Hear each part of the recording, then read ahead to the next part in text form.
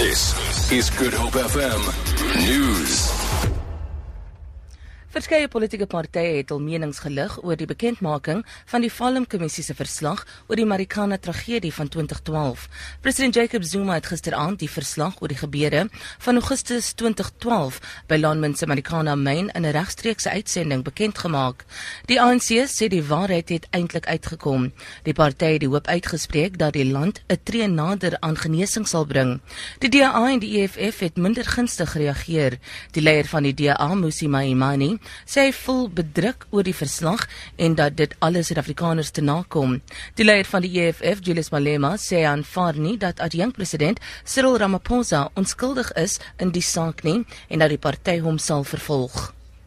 2 mans het gesterf toe 'n voertuig vroeg vanoggend met 'n motor op die hoek van Prince George Rijlaan en Retreatstraat in Retreat gebots het. Die provinsiale verkeershoof, Kenny Africa, sê die voorval word ondersoek.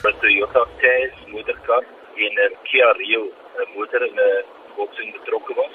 In die TAS motorkar het die 2 manlike passasiers het gesterf in die voertuig en dan die bestuurder van die TAS en die bestuurder van die ander voertuig was gering beseer. Kleurryke debat het in die Weskaapse wetgewer plaasgevind oor die EFF se voorstel dat 40 dorpe in die provinsie se name verander word. Dit sluit onder meer Stellenbosch, Plettenberg Bay en Bredasdorp in. Die EFF wil Khoisan name vir die dorpe gee. Die Weskaapse minister van Kultuursake, Ivan Meyer, sê die EFF moet die proses ernstig opneem en name aan die pleknaamkomitee voorlê. Die EFF-lid, Bana Joseph, sê hulle sal eers 'n konsultasieproses in die verskeie dorpe voer.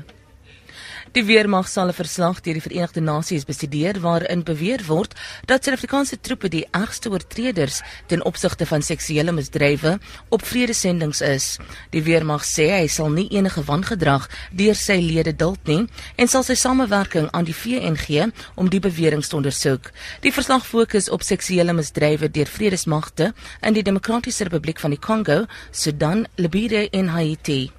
Op valutamarkte verhandel die rand teen R12 teen die Amerikaanse dollar, die pond teen R19.06, die euro kos R13.54, goud verhandel teen $1,174 'n fyn ons en die prys van Brent olie is $63.38 per vat. Vir Good Hope FM nuus, ek is Andre Rosenberg.